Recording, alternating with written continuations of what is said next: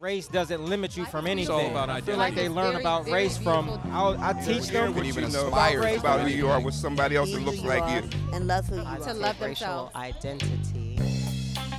This is In My Skin, a podcast about race and childhood. I'm Adam Flango. When I was growing up, I was obsessed with sports. On weekends, I would stay up until the wee hours of the evening watching highlights on SportsCenter, and eventually it got to the point where they would just replay the episode that I just watched, except the advertisements would be different. There was one kind of ad, though, that always seemed to pop up. It was the kind that featured somber, harrowing images of impoverished children in an African or South American country. They usually went something like this. So many girls and boys come into this world under these hopeless conditions. This is barely a place to sleep or eat, and it's certainly not a place to dream. With your help, life can change for the better for a child who faces life with so little. It's your choice. You can call now and help a child, or you can do nothing. These messages certainly aren't all bad because, yes, there are children in other countries who could benefit from donations and help.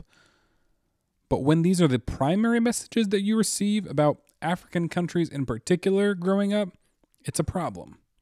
It omits the beauty and richness of different people and cultures. Today's guest creates art that depicts the Africa that she has known since she was a child. Elizabeth Zunon was born in Albany, New York, but spent most of the first 13 years of her life in Côte d'Ivoire, also known as Ivory Coast.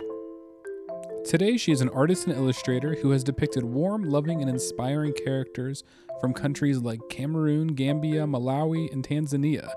They are the kinds of characters that she remembers from her childhood, a childhood that she remembers fondly. Racially, I identify as biracial. I grew up in the Ivory Coast, West Africa, and the word that we used to describe people like me was called métis, which I think is a version of mestizo in Spanish. And I had many friends that looked like me, that had one parent that was white and one parent that was Black African. So when I think of myself in the world, I think of myself as métis, but in English, I guess that would be biracial. I know you grew up in Côte d'Ivoire, and I am wondering, at what age did you move from the United States to Côte d'Ivoire? I was born here in Albany, New York, and I think I was probably 3 months old when my parents brought me back to Côte d'Ivoire. That's where they were living at the time, and basically I came here to be born to get that. Oh, interesting. And then we went back. My parents had been living there together for about 4 years at that time. So we lived in Côte d'Ivoire until full-time, pretty much full-time until the time that I was almost 13. But we came back to Albany, New York almost every summer to spend summertime with my grandparents here. So I was always kind of going back and forth, but I did most of my my schooling up until 7th grade in Côte d'Ivoire. So I've been here in the United States since the age of pretty much 13 or 8th grade. So how did that affect your understanding of your own race, going from a country in West Africa to coming to the United States in the summer? It's like, how did that, impact your understanding of race as a child? As a child, when I was here in the United States in the summertime, I was with my white family, and I definitely felt like there were not many people that looked like me. Definitely living in the United States, I felt like a minority. Back living as a child in Côte d'Ivoire, I didn't feel like I was that different than anyone else because there was just so many people that were, looked exactly like me. Whenever you think about your time in Côte d'Ivoire, what, in comparing it to whenever you came to the United States as a 13-year-old, was it difficult to adjust to a more permanent space of living amongst people that don't all look like you? I wouldn't say that it was any kind of like a difficult adjustment. If anything, my difficulty was adjusting to like the school system and speaking English every day rather than speaking French. But, you know, I had my mother with me and my father with me and my little brother. So we were always a little family unit wherever we were. So getting into books a little bit, you've written that your mother often read books to you as a child, bedtime books. What were some of those books? What kind of books do you remember? The Snowy Day was very popular. Ezra Jack Keats, very popular on this podcast. Cherries and Cherry Pits is another one that I really liked. Written and illustrated by Vera B. Williams. Goodnight Moon. I Love You Forever, or I think it's I Love You Forever or I Love You Always, which I think we have in a couple different languages. Mm-hmm. Yeah, and I had a bunch of books in French and in English as a child. I was living in the Ivory Coast. I was really into the Babysitter's Club, American series, and the American Girl books also. You and my sisters in the same wavelength there. Yeah. So whenever you look back to these books, Snowy Day was kind of the most famous example for all ages or for many ages of the book that they had as a child. Did you, growing up in Cote d'Ivoire, were there any more access to books that were featuring characters that looked like you versus books in America? I would say yes. We had a bunch of books that had African or, you know, people of brown color as the characters in the books. I went to a very nice private school, so we had access to a lot of different books. And definitely living in Africa, there are more books about African people and Black people than living in the United States, I would say. Mm-hmm. Do you remember growing up as a child, both going to and from Africa to the United States? Do you have any distinct memories of a first racialized experience? Oh, I know it's the tough question. I remember when I was in high school here in the United States. I was in my art class, and I don't know what project we were working on, but I had brought in a picture of myself and my mother. And one of my classmates asked me, "Oh, I didn't know you were adopted." And I kind of looked at her like, what does she mean? No, I didn't know how to respond. Mm-hmm. It didn't occur to me that Americans are not used to seeing people with parents of different colors. And if they see, you know, a brown child or a Black child with a white mother, they immediately assume, oh, they must be adopted, or, you know, that must not be your biological child. And I was like, okay, so that's how people think.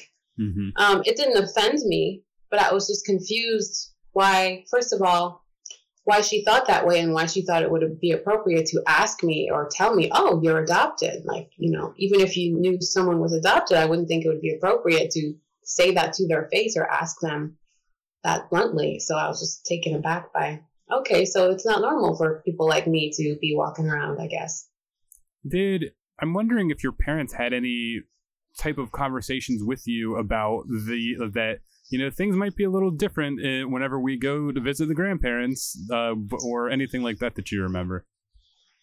No, I don't remember any of those conversations, any like warning or telling me to like be careful or be aware of how people might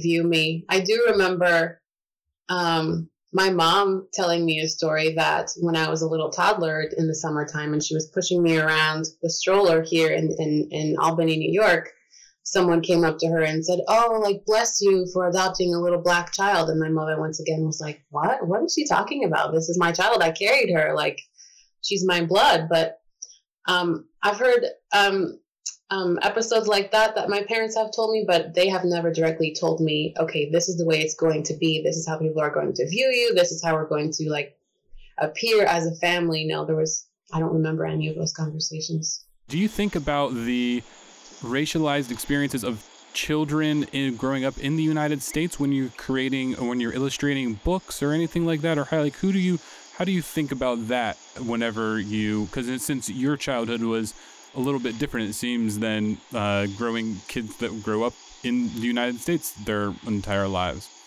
Yeah, when I'm creating the illustrations for my books, I definitely think about young children of color in the United States that are going to be looking at and reading these books.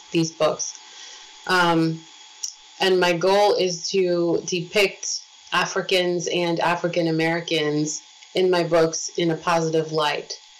I remember, I think I was a young teenager at a bookstore here in Albany, and seeing a book that took place in Africa. And I was looking at the illustrations and I was like, well, that's not what we look like, or that's not how we dress, or like, that just looks like a weird alien drawing to me. And I felt like whoever illustrated this book didn't do any research about the culture that they were depicting. And I thought, when I'm working on my illustrations, I definitely don't want to make these same kind of mistakes to have a kid look at and say, well, that's weird, or that's not correct. So I definitely want to represent, different cultures of the world in a positive light. No, that's something that I very much noticed, because I know your books have touched on real stories or nonfiction stories about featuring different countries, from Gambia to Cameroon to Malawi to Tanzania, and you can see that affection, I think, in your art. Your art paints just beautiful portraits of these characters in different ways, doing different things, and I think it's very evident to see that you have that affection. So whenever you started illustrating, was that something that you were like, this is what I'm going to be doing from the beginning? I'm going to be, making sure to kind of buck the harmful stereotypes that exist about African culture in the United States? Yeah, when I began illustrating, I'm sorry? Sorry, but really, I said those stereotypes exist in the United States, but they also exist plenty of other places too. Sure, yeah. When I got my first illustration contract, I definitely felt like, okay, I've got my foot in the door of the book publishing industry, and if I can kind of walk through the door and stay within this career path that I chose, I definitely want to work towards creating beautiful books with beautiful characters of color. And I think that when I graduated from art school and was looking to put my portfolio out there, I think I just came into the book publishing industry at the correct time. There was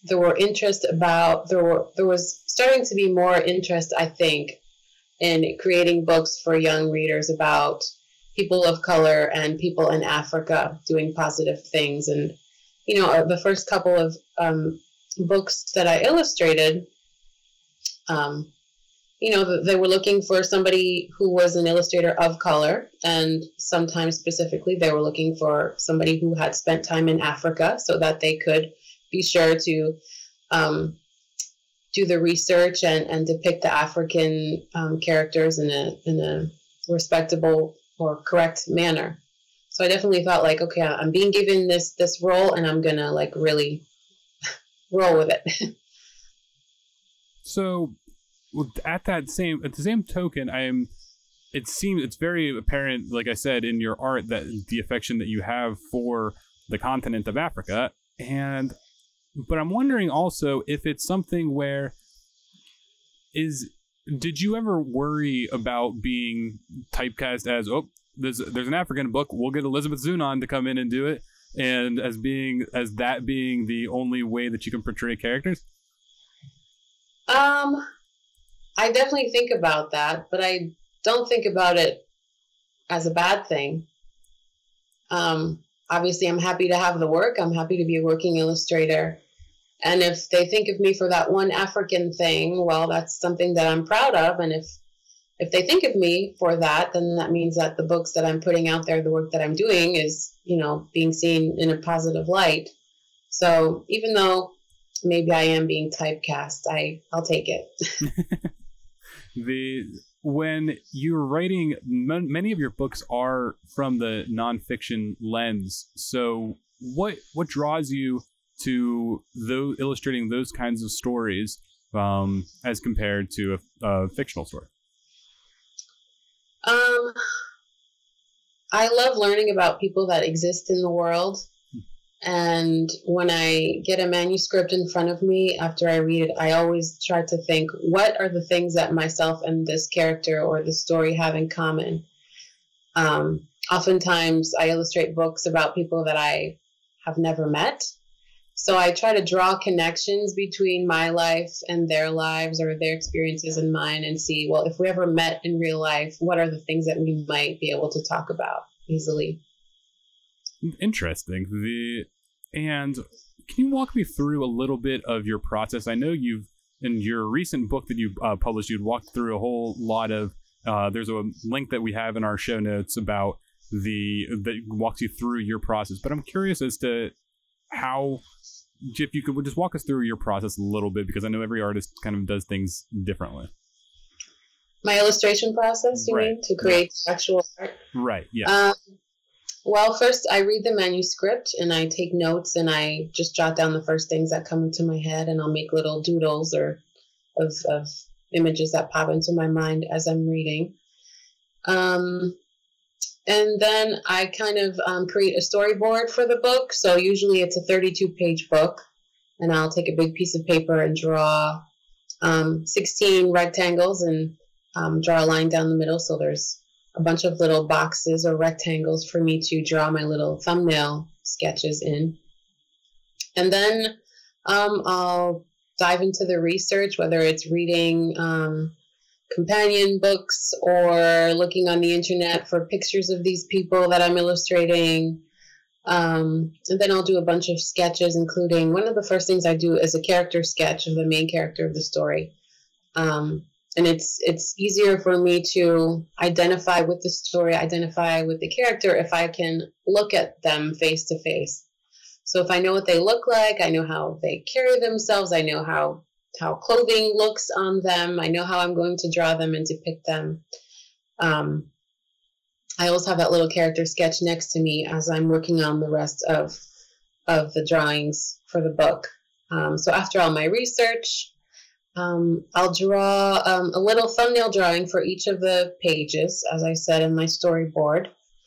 And then I will draw a large drawing, the same size that the final book will be, for each page. So I work at 100%. I'll draw, I'll kind of magnify my tiny little drawings into full-size drawings and add more detail. And this is the stage where I take a lot of reference pictures. I use myself as a model. It's the easiest thing right now. So I take a lot of pictures of myself posing in the different ways that I want to draw the characters on the page. So this helps me to draw them realistically with, properly limbs of proper length and positioning that looks realistic, rather than just trying to come up with it in my head. After I draw all of my full-size drawings, I will scan them. I will email them to the book publisher. So the art director and the editor will look them over. Sometimes they will send my sketches, my scans of my sketches, to the author of the book, in case they might have some specific things that they want me to avoid or make sure that I do or change. So once the author, the art director, and the editor look at the sketches, they determine, okay, she needs to change this and this and this. They'll send me back their notes, and then I will make my changes to my sketches. I will scan them back, send them back to them, and then when they give me final approval, then I transfer the sketches onto my paper for painting. So that's a whole other process of, measuring out, 16 or 17 pieces of watercolor paper, taping them down on my drawing boards, and then painting them with a layer of gesso, thick white acrylic paint, and then painting them with a layer of usually hot pink or like a salmon pink acrylic paint. And then from there, I will transfer my sketches onto my salmon pink acrylic background, and I will paint my characters with oil paint, paint the skies and the grounds. And usually if I'm doing collage as well, when the paint is drying, then I will go into my decorative paper collection and kind of take out, okay, well, this would look good for the shirt, or this would look good for the tree in the background. And I will trace and cut the shapes of the other things that I have not painted, and I will paste them onto my painting. So it's a very long process. It is an involved process, that's for sure. Yes.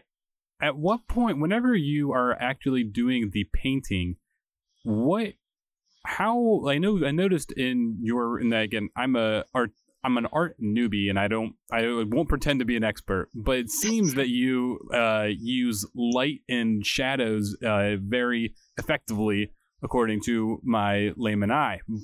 And I'm wondering how conscious of you are of how light and shadows affect the skin color of your characters. I love the effect of light on skin. I love the effect of bright highlights on dark skin. And I love the warm tones of a lot of the different brown skin colors that I use. And I have mentioned that I use a hot pink or salmon pink acrylic paint background for all of my paintings, illustrations. That's because I like the way this warm salmon color peeks through in unexpected ways, especially in like brown and dark brown skin tones. So I love light, and I also love the effect of warmth kind of underneath the skin, and that's something that I try to portray when I'm painting. Well, it makes sense because I know the first book that I read of yours was Lala Salama, and I was reading it with a young child, and they said, or they didn't say anything, I was said in my head, that the book was so warm and loving, and the colors were so warm, so it makes sense that you have these a character in that sense that, you know, it's a mother-child relationship, and it's a loving relationship. It makes sense that those warm colors would be reflective. Yeah, absolutely. And with that book in particular, the author, Patricia McLaughlin, sent me reference pictures of people that lived in the villages that inspired her to write this story. So I was looking at portraits of real people, and that really helped me make a connection because I've never been to Tanzania. I've never, rocked a baby to sleep. So it really helped me to, to kind of create a relationship between myself and the real people that inspired this book. And that's something that I also like about your art, is that these people look like people, and they, there's artistic. I mean, it's not a picture, but they look like people. They look relatable, and I think is that something that you tried to consciously do, is make these people, like you said, look like people that you might meet? Yeah, absolutely. And also when I'm painting, sometimes I think this portrait of this character in this book might look like somebody's mom or somebody's sister or somebody's brother. And it really excites me that I'm inspired by, faces in the world. And I'm trying to put out work that is respecting of, the real people that exist in the world. So why children's books? You seem, I'm not editing. This is no way to say that, like, why stoop to children's books. That's not what I'm saying at all. It's just, I'm curious as to what draws you to children's books, because I've interviewed other artists who have done different kinds of things in addition to children's books, but you seem very focused and very talented at creating images for children's books and picture books. So why those books? Good question. I love children. I love stories. I love listening to stories and being read stories. And maybe one reason I gravitate towards children's books is because my childhood in Côte d'Ivoire is such a precious kind of memory that I carry with me. Mm-hmm. And I'm always thinking about my childhood and the friends I had during my childhood and the places that we would go when I was a kid. So I feel like childhood is a really precious thing. And sometimes people look down on the art of children's books or the word illustration in general. It's kind of like a dirty word in the art world. I did not know that. Or at least that's how I have felt. And I feel like, well, why not elevate children's books to a level that could be, equal with a fine art painting? And therefore I'm going to make 18 really great fine art paintings for this children's book and show that this art form can be really, can be produced with really quality art. And it's not, it's not a haphazard, half thought through piece of art. I don't want to say I slaved over this, but I gave my entire heart and soul to create these pieces of art, which tell somebody's story. Well, I think that I mean, I think you have produced fine art in these books. If you take out the words, and you could put it in a museum, as far as I'm concerned. But I'm wondering, though, you have a book coming out this year, I believe, correct? Grandpa Cacao? Yeah. So this is the first book that you have authored and illustrated. So I'm curious as to what that process has been like for you, with not having other people's words, creating your own words and then creating images off your own words. And I'm wondering, did the images come first? Did the story come first? How does that work whenever it's your own words and your own images? Well, for Grandpa Cacao, speaking of childhood, I was inspired by my father's childhood in Côte d'Ivoire. When we lived in Côte d'Ivoire, when I was a kid, we lived in the big economic capital in Abidjan. And I never experienced village life. I never experienced farm life the way that my father had when he was growing up. And when I was in college, he started to share, little snippets of his life living in the village. He lost both of his parents when he was pretty young. So, this book started off kind of like as an investigation into my father's childhood, because he never spoke about it when I was a child myself. So this book, Grandpa Cacao, started off with an interview that I did with my dad, where he talked about his childhood. And one of the things he mentioned was following his father to his father's cacao and coffee plantation in the village. So I immediately, could picture, my father as a little boy, like walking through the bush and carrying a big empty basket on his head and helping his father cut down the fruits from the trees and cut the fruits open and scoop out the beans and lay them out to dry. And the more I heard about this and the more research I did on my own about the process of harvesting cacao beans, getting them ready to ship off to chocolate factories for us to make chocolate, the more I was really confused that there existed no children's book on the market that I could find that talked about this process, because chocolate is such a commodity that I think everybody loves and we all take for granted, but we don't realize that a farmer thousands of miles away cut down a fruit from the tree and did all these steps to prepare it so that we could have chocolate. So it started off with an interview, and then I did some sketches, and then I happened to be in art school at the Rhode Island School of Design at the time, and I used this childhood memory of harvesting cacao as the subject matter for a picture book that I was writing for a picture book class. So that was my first opportunity to